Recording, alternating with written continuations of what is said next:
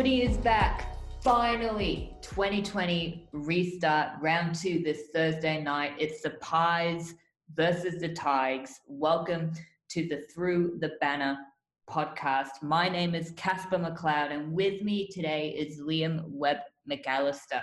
G'day, Liam. How excited are you for footy being back? I don't think words could really express how excited I am. It's been a long time since we've been able to sit down and watch a match of footy, and I'm extremely excited. What have you missed the most about football? For me personally, I missed the discussion about football during the season, during the week. I missed the Monday discussion with my mates about how well or how poorly my teams have done. Given the fact that Essendon's my number one team, it's normally a pretty negative conversation for me. But I kind of missed that discussion, and I missed the discussion about terrible umpiring decisions or controversial goal review decisions. I kind of just missed that conversation. I'm so looking forward to getting back to that Monday discussion about the round that's just passed. How about yourself? Yeah, I mean, that's precisely what I've missed too, that banter between, friends and family, those discussions of, was that the correct call, wasn't it? We should have won by this much when we only won by this much. But also just the ability to know on the weekend that you could sit down at almost any time and just be able to sit there and enjoy a match of footy is something that I think a lot of people have missed, and that is something that, I'm looking forward to having back. Absolutely. Same here. Discussing crowds, I saw this morning very interesting article from 7 News that the Queensland government is set to allow stadiums in the state to be at 25% capacity, meaning that Brisbane v Fremantle this Saturday afternoon is set to be the first game of the year that actually has fans at the ground if you ignore the NAB.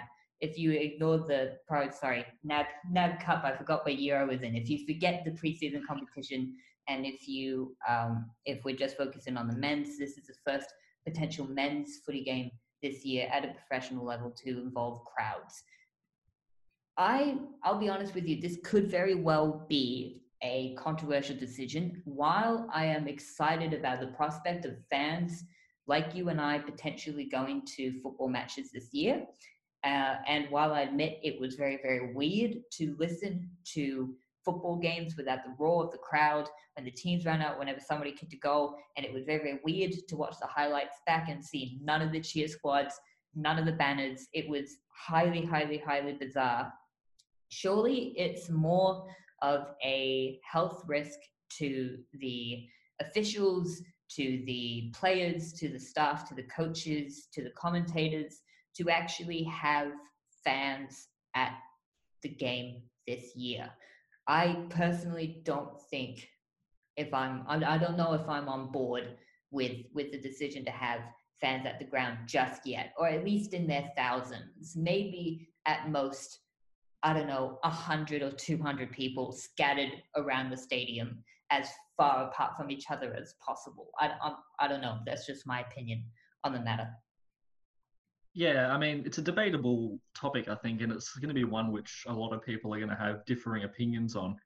And I think for me personally, it's just something that needs to be played by ear, as per the government and the AFL's cooperation. And obviously, the biggest concern is not just to the players and the officials' safety, but for the public as well, because having so many people congregate in an enclosed space is obviously a health risk, with the coronavirus still obviously present. So I think, like you said, having people at the ground is important, but it needs to be with certain safety precautions taken place, making sure that there is social distancing and that, there's not too many people within a certain amount of space, obviously, because we don't want any outbreaks as a result of the football.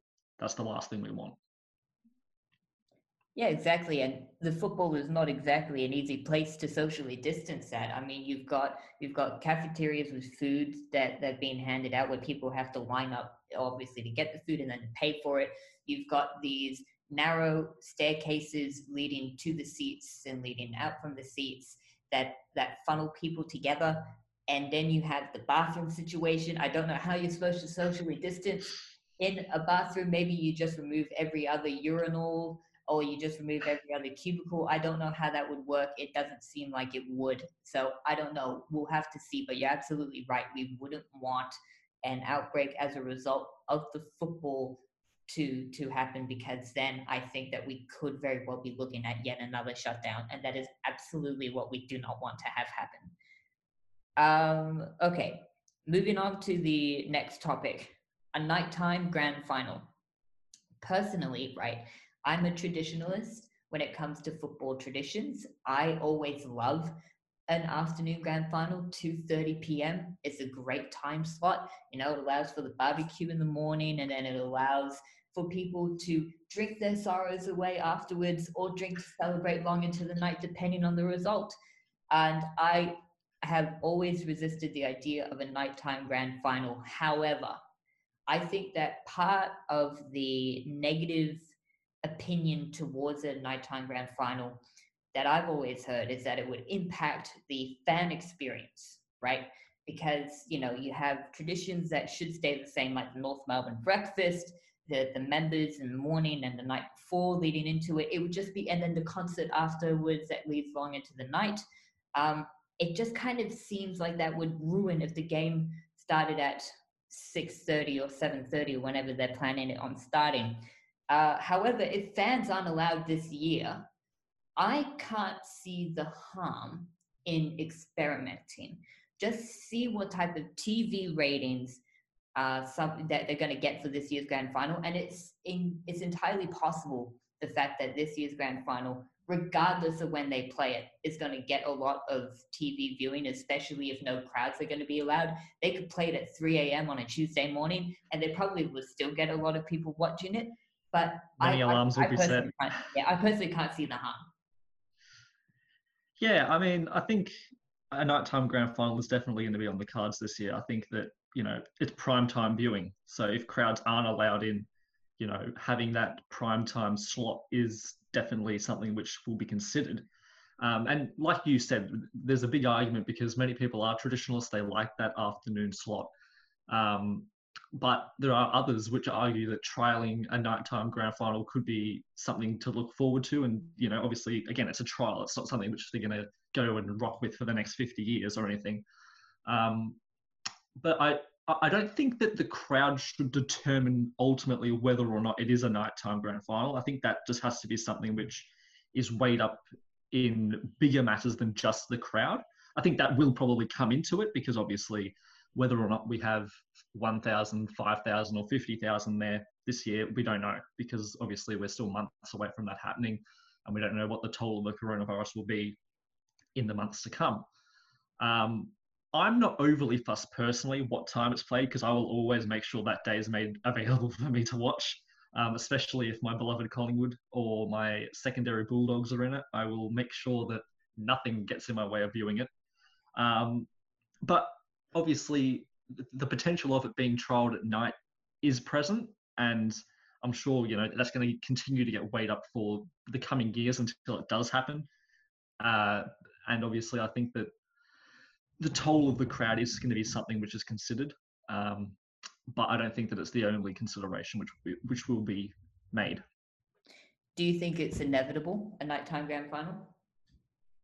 I don't think it's inevitable. I think that, you know, the AFL have tinkered with nighttime grand finals already with like the NAB Cup in previous years. And I think they already have somewhat of an understanding to what nighttime grand finals would look like. Obviously, the NAB Cup and the actual thing are completely different in terms of interest. But I think that it's going to be something which, until it does happen, potentially, it's going to be argued about until that happens. Whether or not it's inevitable, I think is, you know, debatable though. Yeah, I think that it's definitely a topic this year that, as with previous years recently, it's going to be a massive topic of conversation whether or not the AFL should do it, should switch over to a nighttime grand final. I don't think it's inevitable either.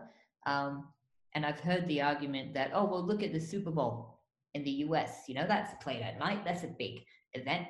And that's two completely different situations. You know, with the NFL, you have a situation where they get most of their revenue, I believe, from TV. Where the AFL, it's crowds going to a game, physically going. You know, the NFL, they play their Super Bowl in stadiums, 75,000 around approximately the maximum amount of spectators per stadium for each Super Bowl. The MCG, 100,000 plus people. You can't really compare. Plus, you know, the US, 323 million people versus Australia, 23 million people. You can't compare the TV potential for both countries. It's just not. It's just not possible, I think, to compare the two.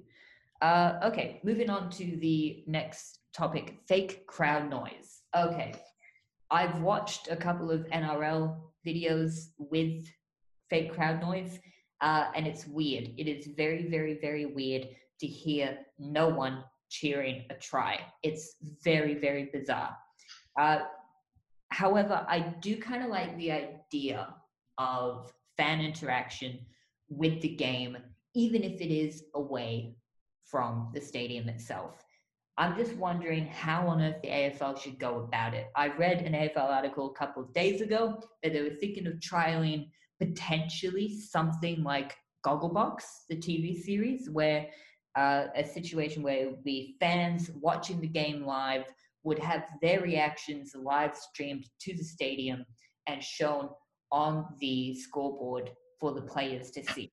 I'm not 100% sure how that would work and how efficiently that would work, especially because it would be a new system and new systems always take a little while to work out. I kind of like that though. I like it better than what some leagues have started doing, which is putting cardboard cutouts of their fans in the stadium. That's kind of weird, and you allow the potential for fans to send in all types of wild images.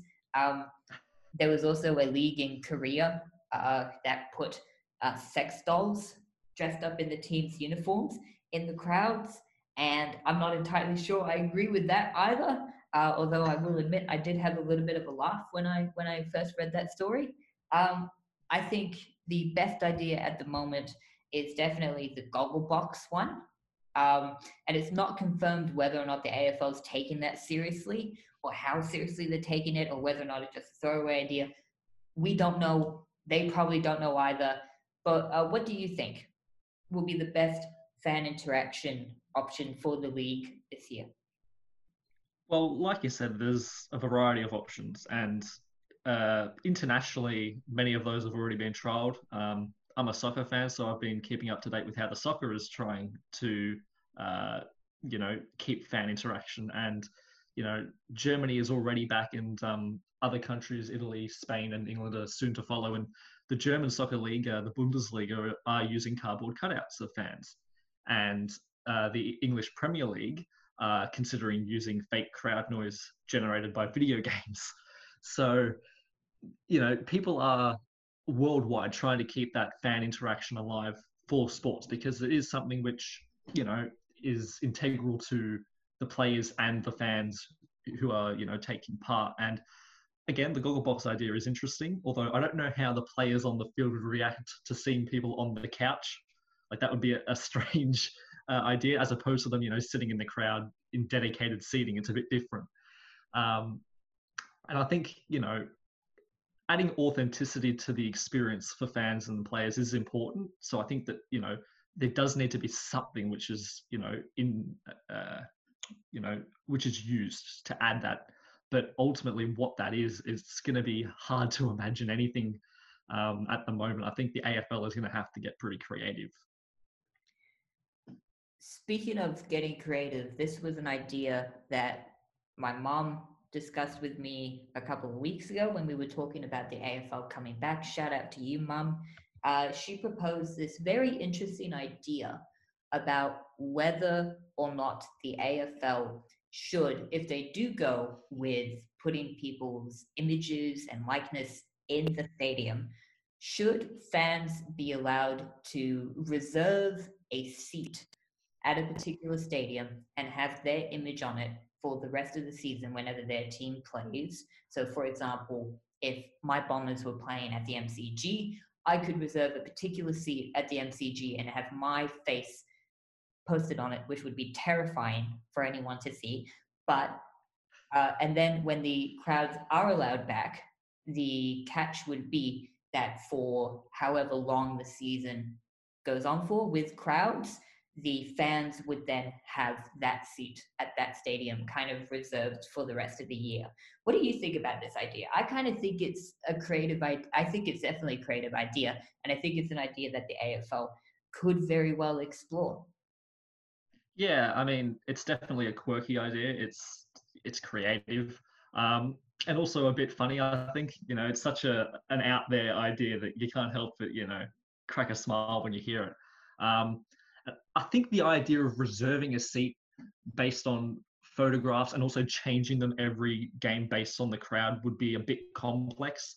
And I think trying to you know I think it's the same with the cardboard cutouts. Though I think if you had cardboard cutouts, they have to be the same people for every game. I don't think that the AFL is going to have the time to go and change 50,000 cardboard cutouts in the space of a few hours between games.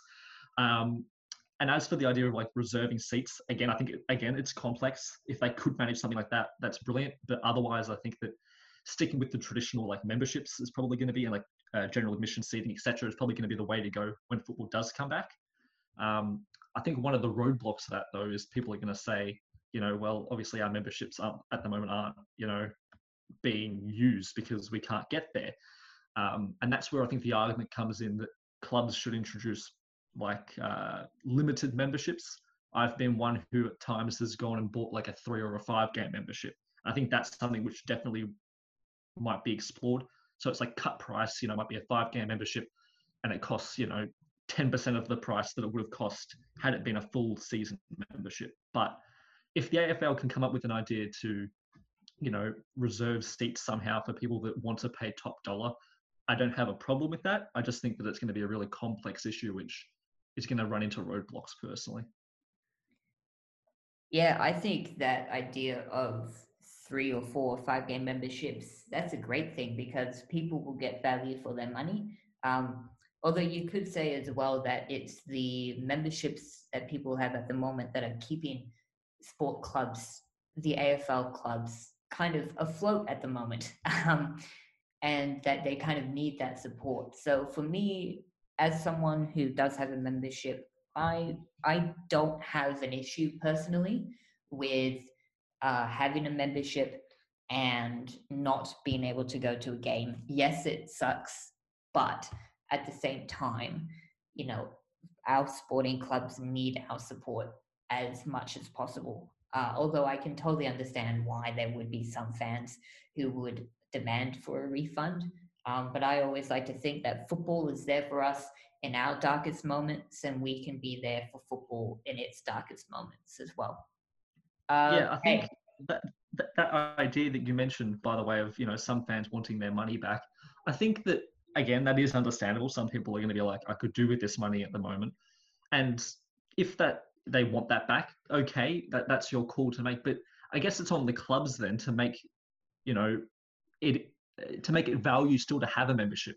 Introduce online giveaways or win a signed full Essendon squad, shirt, something like that. Give the fans a reason to keep their memberships, because ultimately, then they'll keep clubs afloat, especially those ones who are struggling. yeah, I think that's a great idea because that takes into account the fact that memberships are expensive for people. And especially at a time like this where the economy is as bad as it is, and it will probably get worse in the next few months, let's be completely honest. Um, I think that that's a good idea to have those incentives for fans to keep supporting their club. Although the potential for the club folding or the club moving, I think that would be also pretty pretty big incentive. But yes, I absolutely get what you're saying. Round 2, let's go game by game. We'll give our predictions and let's discuss why we've said what we've said. Thursday night football. It's the biggest rivalry, I reckon, at the moment in Melbourne. I'm sorry, Carlton fans, but you guys have been terrible for so long. I can't really say that Carlton and Collingwood is the big rivalry anymore in Melbourne. It is absolutely the Pies and the Tigers. I've gone Collingwood by 12 points, and I'll explain why. I think that Collingwood has been the only team consistently over the last 2 to 3 seasons that have troubled Richmond. And it's always been like that. The sole exception was late last year when Collingwood had a pretty terrible run with injuries, they had a pretty terrible run with form, and Richmond were just starting to hit their straps. Tigers won very comfortably on that Friday night, and that's fair enough. But now you have a situation where Collingwood, they were awesome in round one against the Dogs. They were incredible. The Bulldogs came into the year as a team that many people predicted would challenge for the top four, possibly for the flag. And the Pies just looked at them and said, hold my beer. And they just dismantled the Dogs. It was an incredible showing by the Magpies. Richmond, they won the game by quarter time, and it was against Carlton. And Carlton are improving undoubtedly. They'll win more games. I think they'll win at least the same amount of games last year. Maybe more, probably not, but I think at least the same amount.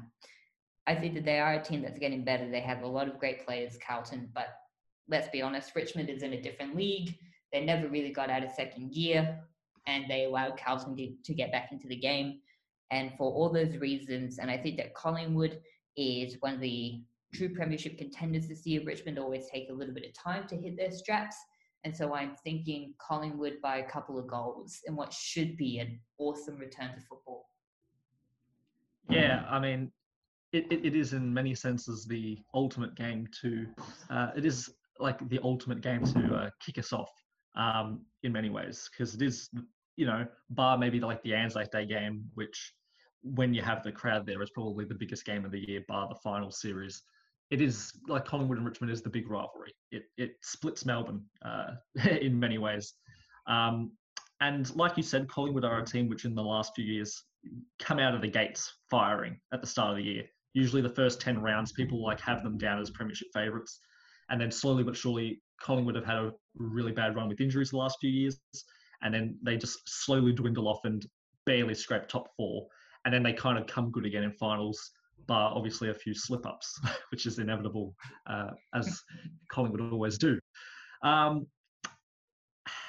hopeful that Collingwood will win, but I'm actually going to go with a bit of a surprise result. I'm going to go with a Richmond drilling.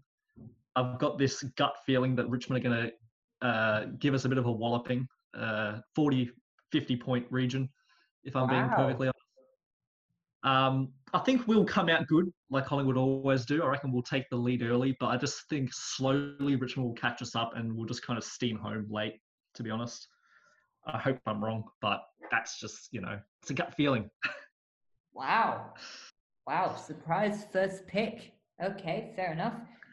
Geelong v Hawthorn in the unusual confines of GMHBA Stadium. Finally, Geelong this year getting their home games at their home ground because no fans will be allowed to go, probably.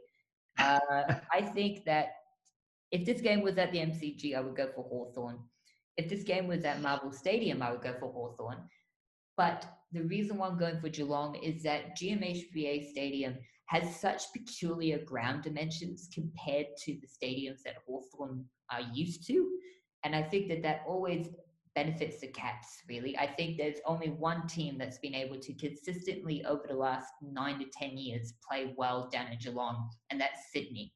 For some reason, I don't know, but the Swans have always played really well against the Cats in Geelong. No one else has been able to consistently do that. And so that's one reason why I'm tipping the Cats. The second reason why I'm tipping the Cats is because the Hawks haven't played down there since 2006. That's a long time to not play at a stadium, to suddenly have to rock up there against a team that plays there quite a lot. And so I think because of those two reasons, I'm going for Geelong. This is an important year for Geelong. They have an aging list, a very talented list, but think of all their best players. They're inching ever closer to retirement. Gary Ablett, Dangerfield, Selwood, Harry Taylor, Tom Hawkins, the list goes on and on and on. It's about time that they actually do something in September if they make it. And if they don't win the flag this year, I reckon Chris Scott's job is going to be in massive, massive, massive danger at the end of the year. So Cats by 5 points. Yeah, I think the idea that the job for Chris Scott could be, in big jeopardy. I mean, every coach has that battle, obviously, because there's expectations that need to be met. I'm not sure if not winning the flag would constitute him being fired. I think that there is an expectation that Geelong make the finals. That is like the bare minimum. And then there is a kind of secondary expectation of we want you to get top 4. And I think that applies to a few clubs, honestly. I think it's like if you don't get top 4, your job's on thin ice. And up until the last few years, I think that Geelong and Hawthorn in many ways was the Collingwood and Richmond. It was the modern day rivalry. It was the game which you always knew was going to be a great contest. It was never more than, 15, 20 points. And, I used to look at the fixtures coming up in the next week and I'd be like, oh, here we go. I'm sitting down for this one. There's no doubt that I'm going to enjoy a watch of this. And both of those clubs in the last few years have kind of fallen away a little bit. But both of them still have a tremendous amount of spectacular players on their list, regardless of age. You think of the likes of Ablets, the Dangerfields, the Burgoynes, Tom Mitchell. There's so many just powerhouse players in both teams that you still would like to think there's going to be a good game. But like you said, GMHBA is an absolute fortress for Geelong. They have it down pat. Teams always struggle to, take them on there. Regardless of the fans, I think Geelong will be too strong too.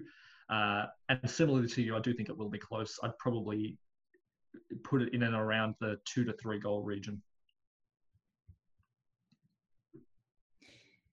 Yeah, absolutely. I totally agree with that. I think Hawthorn's going to be a good team this year. I'm not sure that they're the premiership threat that some people are discussing, but you can never rule out a team coached by Alistair Clarkson. He's just the master when it comes to coaching. Okay, next game. Brisbane v Fremantle. With crowds, without crowds, who knows? Up in the Sunshine State, obviously Fremantle there as part of the quarantine hub, far away from home on enemy territory. The Lions, they were crushed comfortably by the Hawks, although I think that I personally chalk that up to less the Lions and more the fact that they were playing at the MCG. Brisbane haven't played at the MCG well in years, in absolute years. And last year, it was their ultimate kryptonite of sorts. They got crushed by Essendon there. They got pumped by Richmond there in round 23. And so I think that that's ultimately the reason why they lost as much as they did in round 1, obviously taking nothing away from Hawthorn. I think that Fremantle were very brave against Essendon in round 1. The second half was incredible. Great fight back by the Dockers. That being said, though, the first quarter wasn't great.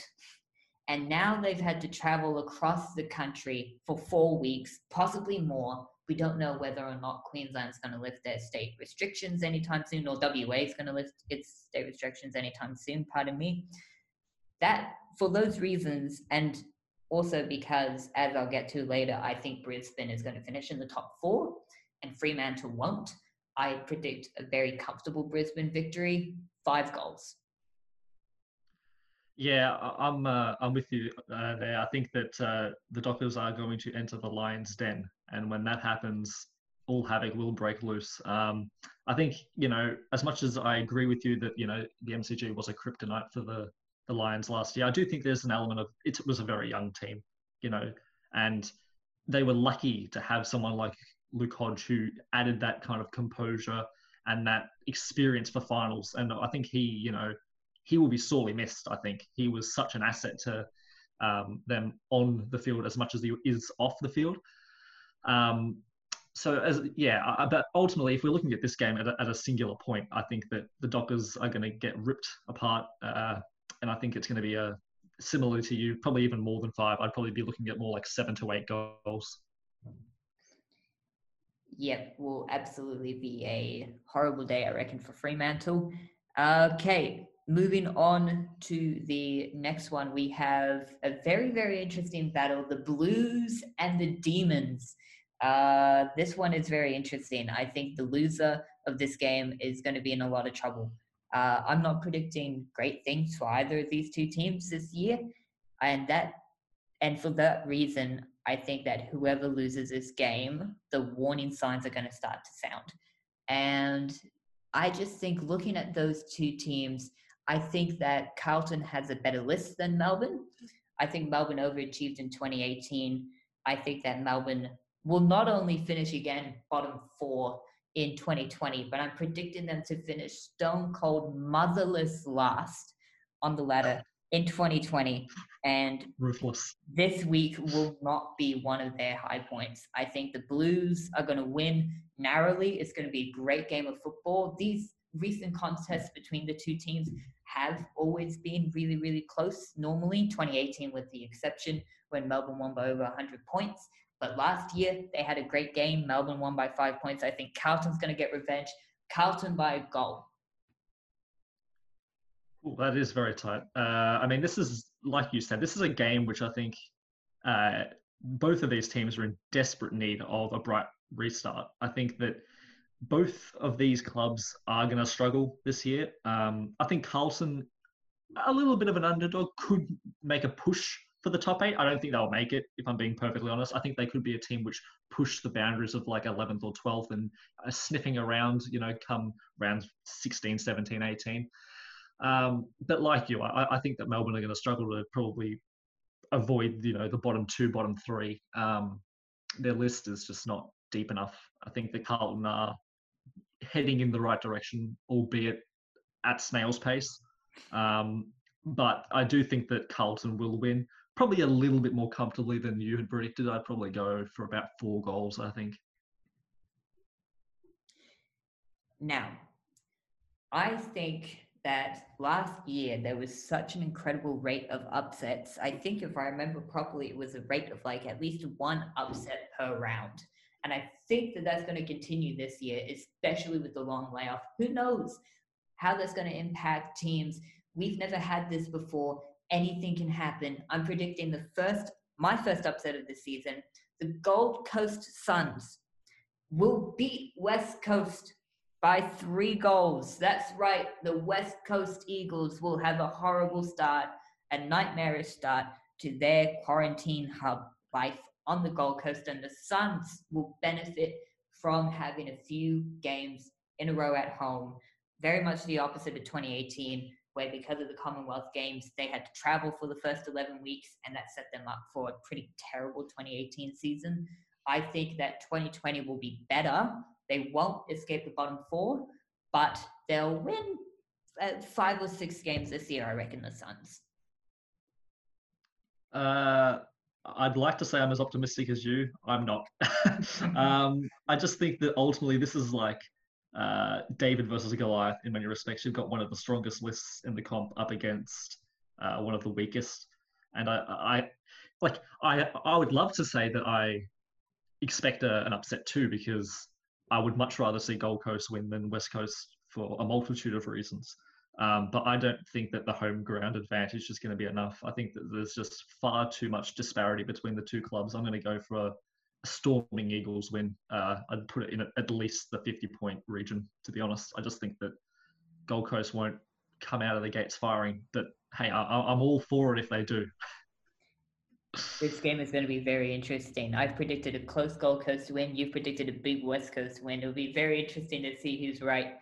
Okay, the showdown in South Australia. It was looking for a while like this game would be hosted in Southeast Queensland, but now it will be in South Australia before the teams travel east next week. This is very interesting. I think that showdowns are always unpredictable, but especially when you take the crowd factor away from it.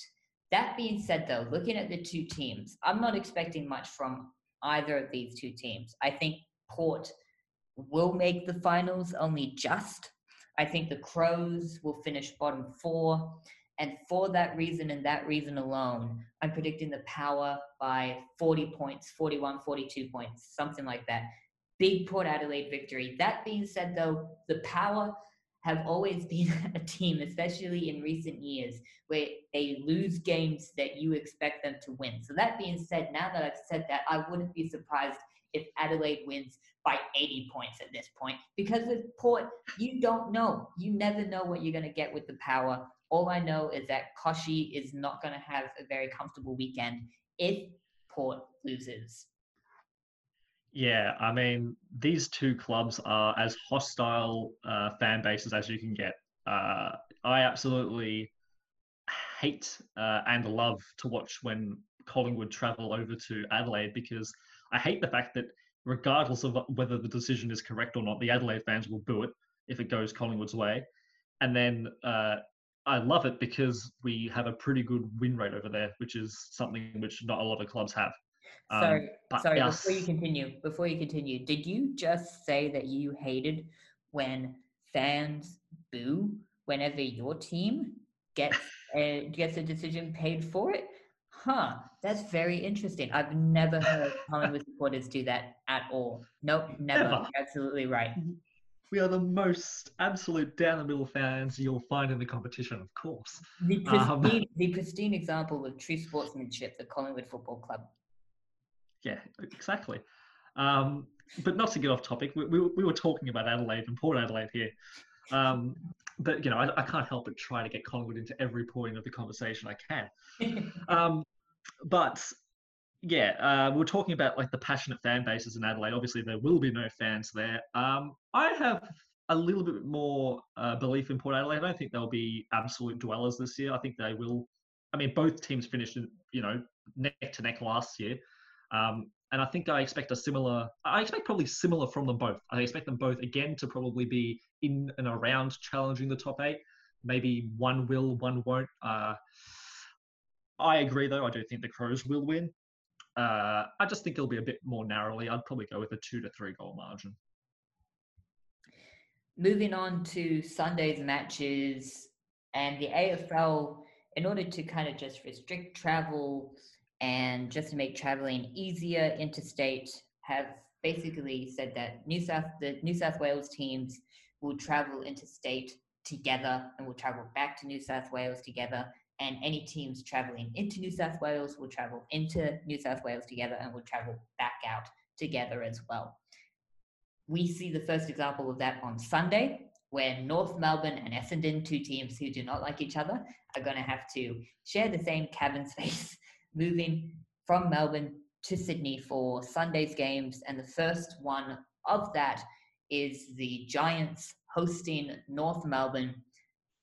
I think that this game could potentially be very interesting. I think North Melbourne had an incredible back end of the year last year, and that was kind of mirrored again in their incredible second half comeback against St Kilda in round 1. That being said, though, I looked at North Melbourne's entire season, and their season overall was just kind of very mediocre, as shown by where they finished on the ladder. And that, because of that, and I'm not convinced that North Melbourne are consistent enough to chase the top 8. I don't think they're going to make it. But I think that they will challenge a few teams. The Giants won't be one of them. The Giants, I think, this year are absolutely one of the premiership threats. They will make the finals again and will finish. They will have a very deep run into September this year, the Giants. I think that the Giants will win this game very, very comfortably. And I think it'll be a lesson on how to play premiership-style football for North Melbourne. And, in a few years' time, North Melbourne will probably be challenging for the premiership again. Just not this year and not on this day. I've predicted the Giants to win comfortably by 29 points. Yeah, I'm with you there. I think that as good as North Melbourne were at the back end of last year, and as surprisingly a good coach as Shaw is, and I think that he's taking them in the right direction. I think he is making a lot of good recruitments, and he is moving the squad around in the correct manner. I think that they're a club which are still a few years away from getting back to the glory days, I guess. So I'm with you there. I think the Giants will be premiership contenders, and I do think that at home they will be too strong. I would go with about 6-goal win for the Giants as well. And now the potential Joe Danaher Cup. This game was being called when the fixture was released in October originally last year. This was originally supposed to be Friday night football to start round 2. Now it's been pushed back to Sunday, and everything that's happened. This could very well be the Joe Danaher Cup still. Who knows whether or not he wants to stay at Essendon or not. But whatever his feeling towards this matchup is, I know that my personal feeling towards this matchup is that it's like watching two of your favorite children fight each other, and you can't bear to watch, and you're powerless to stop them fighting. You just kind of want everyone to get along, but you know that that's not how it works. You won't see Essendon and Sydney players holding hands, skipping through fields of daisies and roses and sunflowers together underneath giant battlefield. It's hard because not only are these two my team, but they always play great games against each other. The Swans and Bombers always put on a show. Normally put on a show. There are a couple of exceptions, but it's normally a great game of football. One of the games of the year whenever these two teams play.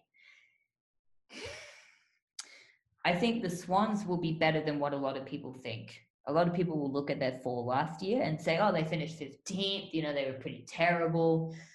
But you look at the fact that they finished with a percentage in the 90s and they finished with 7 wins. Most of their losses were fairly close as well. They lost a lot of games only just. I think the Swans will be better than a lot of people say they will be. That being said, Sydney has a lot of great talent towards the end of their career, and they have a lot of great youngsters as well. Not a lot of great players in the middle. And so I think it's going to be time for the players in between like the 28, 29 down to like the 23, 24 range to really step up. And I think Heaney is going to lead that. I think he's going to have a breakout season. He had a fantastic round 1 game against Adelaide. Great victory by the Swans over there after conceding 6 goals in the first quarter. Spectacular defensive effort. I think the Swans will do well. I don't think they'll make September.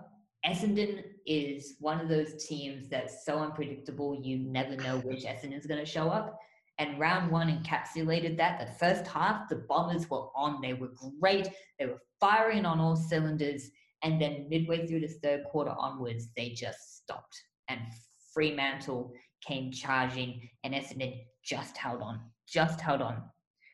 It's tricky, right? Because Essendon is facing a lot of pressure this year, riding on a 16-year finals drought without a victory in September.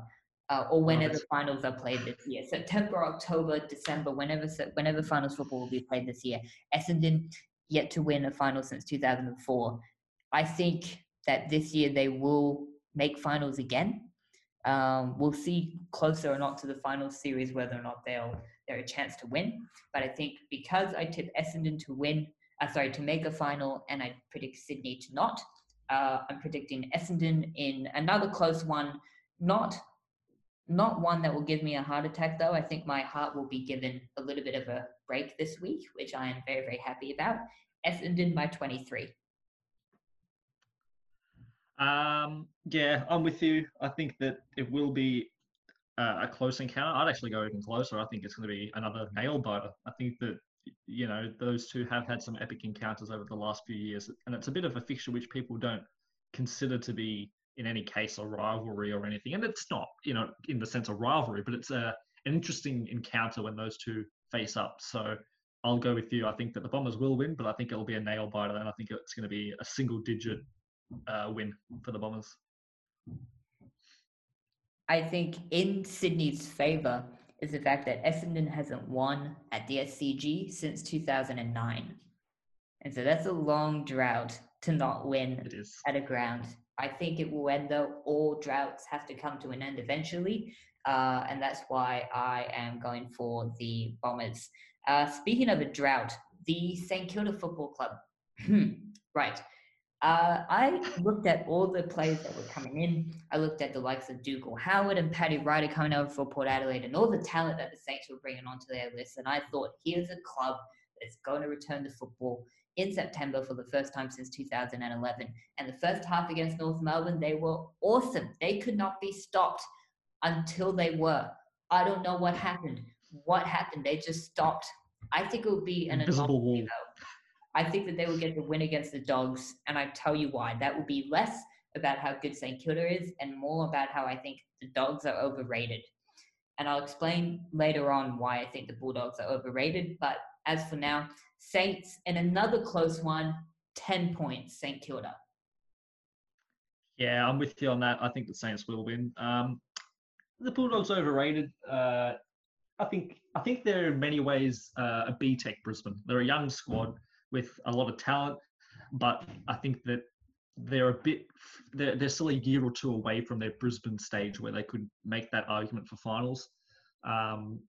And yeah, I think that St Kilda's going to be an interesting one this year. I think this is a bit of a make or break year for them. I think if they can challenge and make finals, they're on their way up. If they don't, I think there's going to be a lot of fingers pointed and a lot of things which are going to be discussed because this is meant to be their year. This is meant to be the year that they re-establish themselves as a club, and it's make or break. And I think they will, again, like you, I think that it's going to be more down to the Bulldogs' poor showing than so much as St Kilda's brilliant performance. I do think they will get a respectable victory, though. I'd probably go with a 5-goal margin. Yeah, I think that could very well be an interesting game. And it's another game where the loser is going to be in deep trouble because the next couple of weeks for both teams are not going to be easy. But we'll get to that in later podcasts. Now, the team most under pressure. I'll let you go first. Who do you think is the team most under pressure to perform well? Are we discussing this week or are we looking at yearly? Well, that's a good question. I think we'll discuss, let's go yearly. Who do you think yearly, who needs to perform well this season? Which team? I'd go St Kilda. I think this is their make or break year. I really think that this has to be the year that they establish themselves. If they don't, like I said, I think there's going to be fingers pointed and there's going to be a lot of people which come under the spotlight. So for me, for the year, I think St Kilda are the team with the most eyes on them. For me, it's their round 2 opponents, the Bulldogs. And I'll explain why. Round 1 was awful. I cannot think of a team that was more of a disappointment in round 1 than the Western Bulldogs. And that's not taking anything away from Collingwood. The Pies were great, but the Bulldogs were awful. Like, you cannot lose in a game with shortened quarters for crying out loud, on your home deck with none of the fanatical Collingwood supporters actually at the ground. You can't lose by 50 plus points. I reckon this year that any losses between 50 to 60 points is going to be the equivalent of an 80 to 100 point loss in any other normal season with extended quarters, normal quarters, just because it should be impossible for a team to lose by as much as the Dogs did. That's one. Second, they had an incredible final series in 2016. Am I still salty about some of the umpiring decisions in the 2016 grand final? Sure, but the Dogs absolutely deserved the flag that year. They were the best team when it counted. They have done nothing since. Absolutely nothing since. Missed out on finals football in 2017. Okay, a little bit of a regression. 2018, they're headed into the year, got pumped by the Giants in round 1, never recovered. True, they had an incredible bounce back in the second half of last year, right? I know, I was there. Hashtag 21 in a row. I was there. I witnessed how awful that game was for Essendon supporters. I know how great the Dogs were. Oh, how I laughed. Oh, I'm sure you did. Looking at their season overall, though, they were a team that conceded over 100 points to Brendan Bolton's Carlton. The first time since mid-2016 that a team had conceded over 100 plus points to Carlton. They got pumped in that game. They lost to St Kilda a few weeks before the Saints got rid of Alan Richardson. They got pumped in Perth by Fremantle a few months before Fremantle got rid of Ross Lyon. Starting to see a little bit of a pattern here. And they were one of only 3 teams to lose to Gold Coast for the entire season. And they were the only team to lose to the Gold Coast away from the Gold Coast. The Gold Coast had an awful season last year, and yet they chalked up one away victory, and that was against the Bulldogs in Melbourne.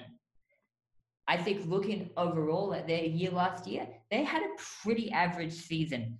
Lucky that they started their run when they did, and yes, their run was incredible, but they barely snuck into finals football, right? They were incredibly cocky, incredibly confident, right? Again, they finished 7th. There were people saying, oh my God, they finished 7th. It could be 2016 all over again. The Giants went denied on them. That's a firm no from me, said Leon Cameron. And I think that it's a firm no from me as well this year. They are so under pressure because they just have to perform well. You can't have a premiership season and then 4 bad seasons in a row, 3.5 bad seasons in a row after that. I think that if the Dogs miss September this year, Luke Beveridge's seat in the coach's box is going to start to heat up a bit. So that's why I'm going with the Dogs for my tip as the team most under pressure to perform this year. I think Sunday afternoon is going to be interesting for us then. We've got our 2 picks both facing off. Absolutely. It's going to be fascinating. It's going to see which team, whether or not it's the Saints or the Dogs, that the reset is going to help the most. Now, which coach do you think is going to be most under pressure this year to perform well? I'll go first this time. I know I just said the Dogs are going to be under pressure to make finals again this year. And I know that I said that Luke Beveridge's seat is going to get hot if they don't make September. Simon Goodwin's seat is already hot. It's already heated up, right? His pants are on fire. His pants are on fire at this point. And the reason why I say Simon Goodwin over Luke Beveridge or Stuart Dew or Ken Hinkley is because at least those teams, with the exception of Stuart Dew on the Gold Coast, obviously, those teams have won a premiership sometime over the last 50 years. The last time Melbourne won a premiership, the Beatles were still touring. Think about that. The Beatles were still touring. That's incredible to think about. They won a premiership 36 years before Y2K. So this is an incredibly important year for Melbourne, and it's an incredibly important year for Simon Goodwin, because if they don't make September football, and let's remember how terrible they were, painfully average in round 1 against the Eagles, against an Eagles team that never really got out of second gear.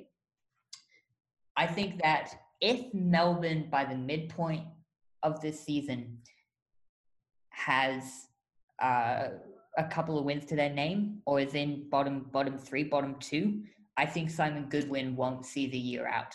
Now, that being said, it's not all doom and gloom for the Demons. I think at their list, they have exciting young players. Oliver is going to be one of the best players in the competition. Viney, absolute superstar. Max Gawn, I think, is one of the best ruckmen in the competition, if not the best. Sorry, Brodie Grundy, but I think Max Gawn is a better ruckman. Just my opinion. But that being said, I knew that I would ruffle your feathers there. But that being said, I think that Melbourne will get rid of Simon Goodwin if they are bottom 2 by the midpoint of the season. Yeah, I disagree on who I think is the coach most under pressure. I have a different name, who I will come to, but I will agree with you that yes, Goodwin is definitely someone who is under the spotlight, And I think what's keeping his job for a big part is people are still kind of riding the 2018 hype train and being like, oh, but if he can manage that with that team, what's to say he can't do it again this year? And I think that the minimum expectation is that they challenge for the top 8. And I think if that doesn't happen, he will definitely be having a lot of questions that he will be needing to answer. With that being said, though, I think that there's another club which have somewhat extortionate expectations, which they haven't been able to match for the last few years, and that is Port Adelaide. And I think that is why Ken Hinkley is going to be the coach most under pressure. I think Koshi has outlined quite clearly over the last 12 to 24 months numerous times that the expectation is that they make the 8, and they are not doing that at the moment. And I think this is the year that if Hinkley cannot get his team into the 8, he can, good as he likes, walk out the door because he is not going to be hanging around. So I think that Hinkley has, the best part of this year to prove himself. Otherwise, I think he's going to be walking out that door come the end of the season. Yeah, that's a fair point, and you never know with a boss like Kochi, that's for sure. Interestingly enough, though, if you look at a particular trend throughout the 21st century thus far, is that teams who finish round 1 at the top of the ladder in every leap year this century so far has gone on to win the flag. The Bombers crushed Port Adelaide round 1. They won the flag that year in 2000. Port Adelaide got revenge, crashed Essendon round 1, 2004, won the flag. Hawthorn, top of the ladder round 1, 2008, won. Sydney, 2012, top of the ladder, end of round 1, won. Western Bulldogs, 2016, same thing.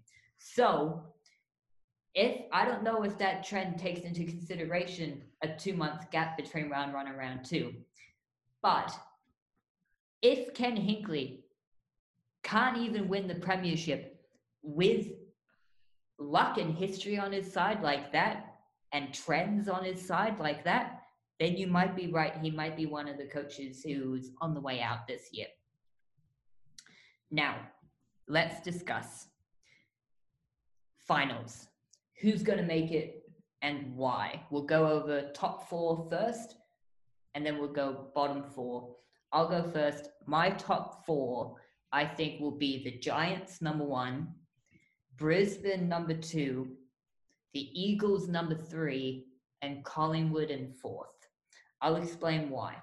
The Giants, I think, this year, they have the best list in the competition. They have one of the best coaches in the competition. They have one of the best home ground advantages at 2 different stadiums. Their home ground in Sydney and in Canberra as well.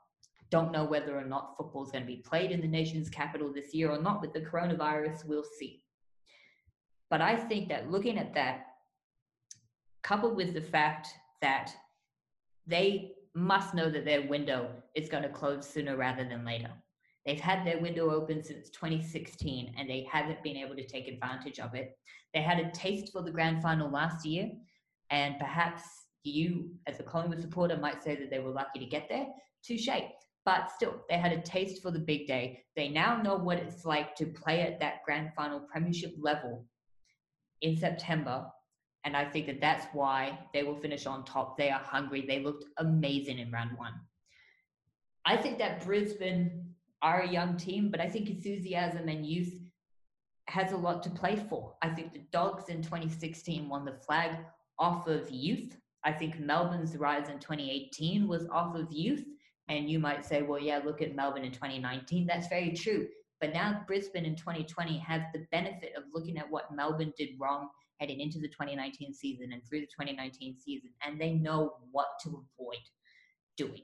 And I think that they'll be able to do that. That's why I'm thinking second. The Eagles, I'm predicting West Coast to be third, just because it's difficult having to stay a month or so away from your loved ones and your friends and what you know and the comforts of your home and your home suburb and your home city in an entirely different state. And I think that that will get them off to a very slow start. Now they're a champion team. Nick Naitanui, Shannon Hearn, Brad Shepherd, Elliot Yeo, Tim Kelly, who was great in round 1. He looks electrifying in the West Coast blue. And so I think that the Eagles will make top 4. They'll have a great second half of the year. Who knows, maybe they'll have a string of games at home towards the end of the season. I think it would be fair if they do. But regardless of where they play, they're one of those teams that can play well at home or even far away. I just don't think that they'll play that well that far away for that long a period of time. I think that Collingwood are great, but as recent history has shown us, there's something wrong with their medical department, with how injured they keep getting.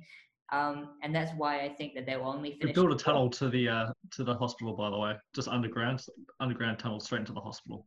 right? Yeah, fair enough. Fair enough. But I think that Collingwood will make top four. They're too good to not. And they're another team whose window is going to close sooner rather than later. They took a massive gamble with signing Grundy up to the length of contract that they did. Sidebottom, great player coming towards the end of his career. Pendlebury, same thing. And they have a lot of great youngsters, but again, it's that middle stretch between 30 and 25 that I think Colin was just lacking in. That's stopping them from being like Richmond level, West Coast level premiership team. And so for that reason, I'm tipping Collingwood to only finish fourth. You go your top four.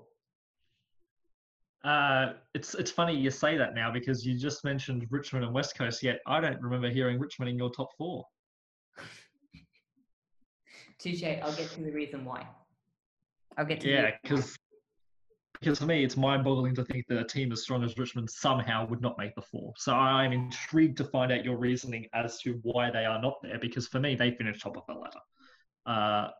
Unless they hit a similar injury roadblock as they did last year, I can't see a reason why they wouldn't at least challenge for the top spot. I think that they have probably top three, top four, if not top two or best list in the comp. And I just think that they will be up there again. There's no question about it as far as I see it, as much as it pains me to say as well, because I do despise them with a passion. I agree, though, that GWS will be sniffing around because I put them in second. I think that they're a team which has, again, an incredible list and so many players which are in that kind of prime time of their career. And I think that that's going to be something which is going to be hard to stop come finals period. Third, I have Collingwood. You mentioned the likes of, Sidebottom and Pendlebury and such coming towards the back end of their careers. And I do agree with that to a degree, but then I think of how ageless someone like Pendlebury is. And I'm just like, it doesn't matter if Pendlebury is 20 or if he's 35, he would probably play the same. And I think when Pendlebury does retire, it'll be off his own basis and not the fact that he's falling away in terms of his ability. I just had to get that back up for Pendlebury in there because, he is just our almighty savior. And I think that we have quite a few good players in that kind of middle bracket. I think a few players which go under the radar, like Jack Crisp, who is, as far as I'm concerned, one of the most consistent backmen in the league in terms of he'll give you like an 8 out of 10 every week. So I think that we will be strong enough to get top four. I would put us in third spot. And then fourth, like you, I'm going to pick West Coast to make the top four. Obviously, I just switched Collingwood and West Coast around. I just think that West Coast, again, have such a strong team. Kelly is going to be a huge addition to their team. I think that Geelong have truly missed out on such an important player for their future. And I think that West Coast are going to be sitting there in 5 years' time, potentially with a premiership or two to their name, thinking, did we get a bargain or what? And I think that they will make the four as well. Yeah, fair point. Fair point. Now the bottom four of the 8. Richmond, I have in fifth. I'll explain this first off before revealing the rest of the 8. It's such an even competition, and it's really hard to put the Tigers outside of the top 4. But I think it speaks to how strong the top 5 teams that I have on the ladder, the Giants, the Lions, the Eagles, the Pies, and the Tigers, that I have Richmond 5th. I think that top 5, you pick any of them to win this flag, and I wouldn't be surprised at all. I think that Richmond, they're such a cohesive unit this year. It was almost impossible to see them missing September. I think that they would have to be struck with such a horrible injury curse that lasts the entire season for them to miss out. And the MCG is such a fortress for them. I just think that they don't play that well away from the MCG. And I know that they traveled up to the Gabba at the qualifying final and they crushed the Lions. I would put that more so to how inexperienced Brisbane are in finals than how well the Tigers play interstate.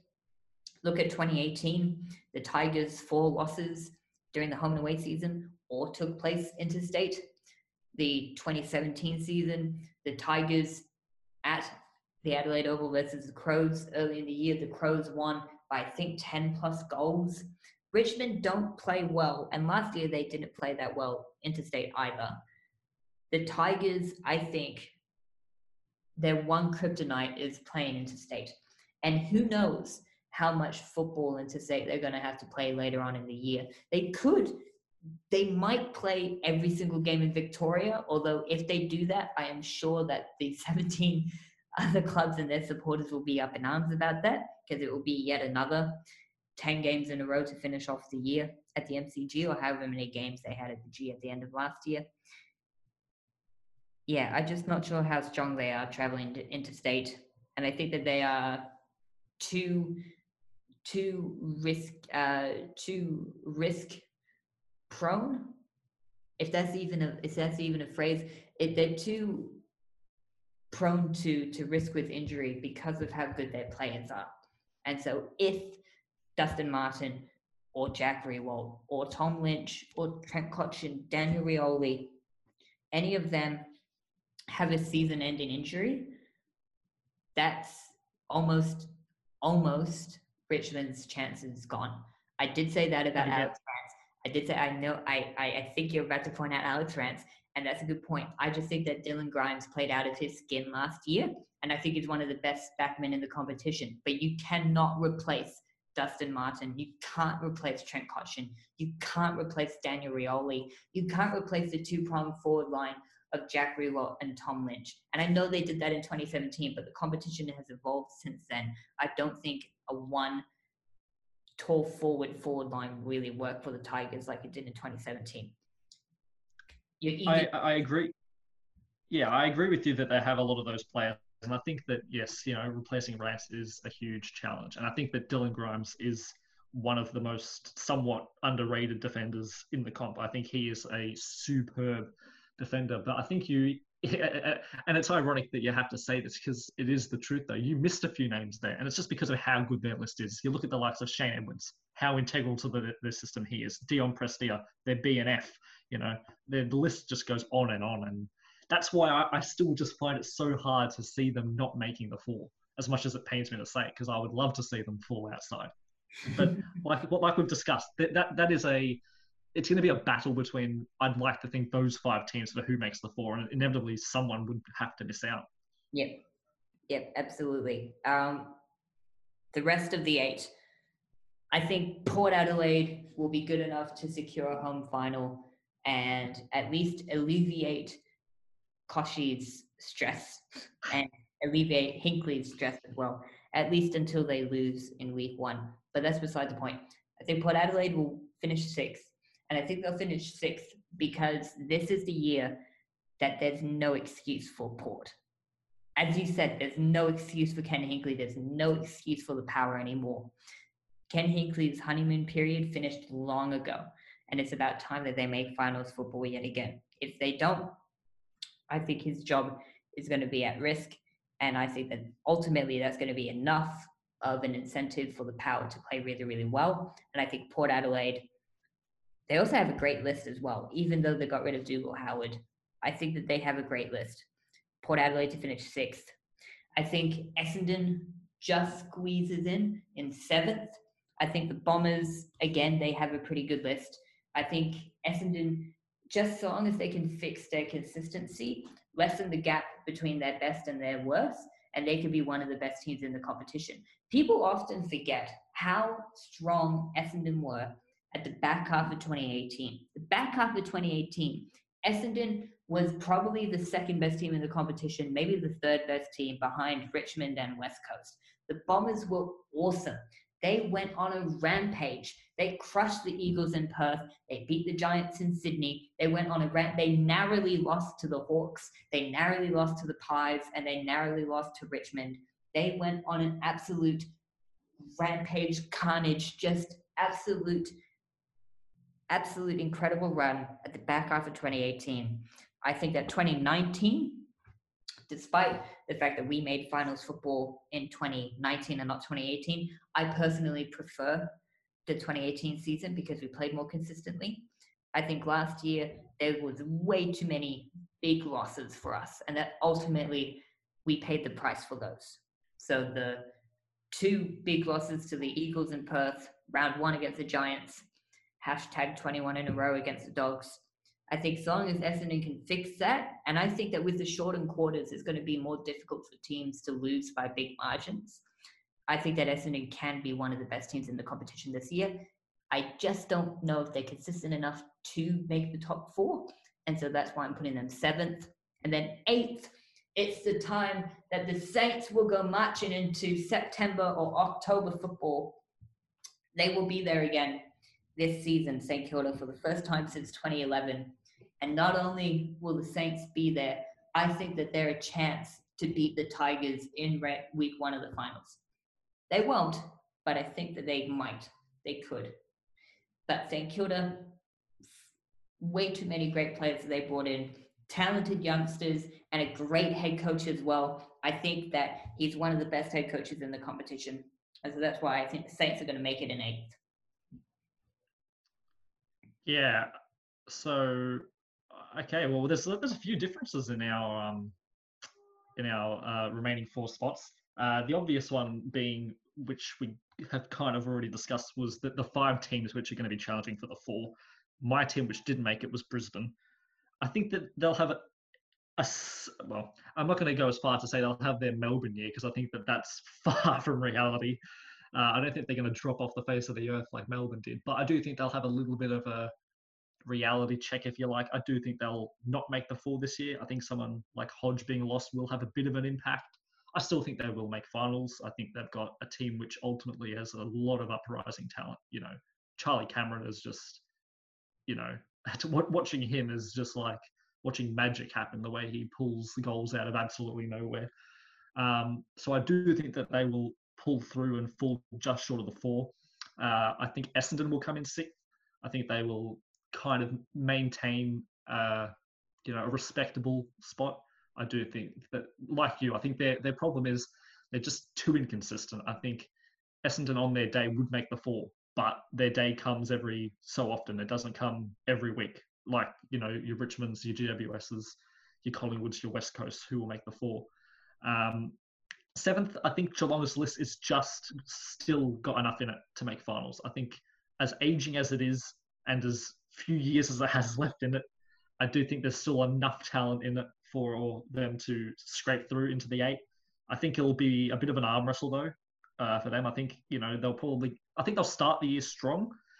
I think they'll probably look like a top 4 finisher, and then I think they'll kind of fall the way back into the year a little bit, and they'll probably have to, you know, really dig in, pull their socks up to maintain top 8. Saying that, I think they will. And then the 8th spot for me is like, it's completely up for grabs. There's so many teams which could make it for me. You know, you look at the likes of the Saints, you look at, you know, both Adelaide teams, you look at, you know, your North Melbournes, and then you even look into the likes of your Hawthorns and your Sydneys who might sniff around. And for me, I've picked North. I think that Shaw he's got something in him which I think will, you know, I think there was far too many positives at the back end of 2019 for them to not have enough in them to make the 8 this year. I think that for me, the Saints will be like a just missed out team. I think that they will come ever so close, and I think it will be those two ultimately come the final few rounds who will be battling it out for that last spot in the 8. But I think that the Kangas will have it in them. Wow. Very, very interesting. Very, very interesting. And you're right. There's so many teams that can fill the bottom 2 spots in the 8. It's completely up for grabs. I wouldn't be surprised honestly, I wouldn't be surprised with how unpredictable the season's going to be. I wouldn't be that shocked if the Crows finish 8th. Honestly, anything can happen. Fremantle could finish 8th. Fremantle, for crying out loud. Anything can happen this year. I think really Melbourne could finish 8th. I think the only team that I can definitively rule out of September action, and I just think they're too young, is Gold Coast.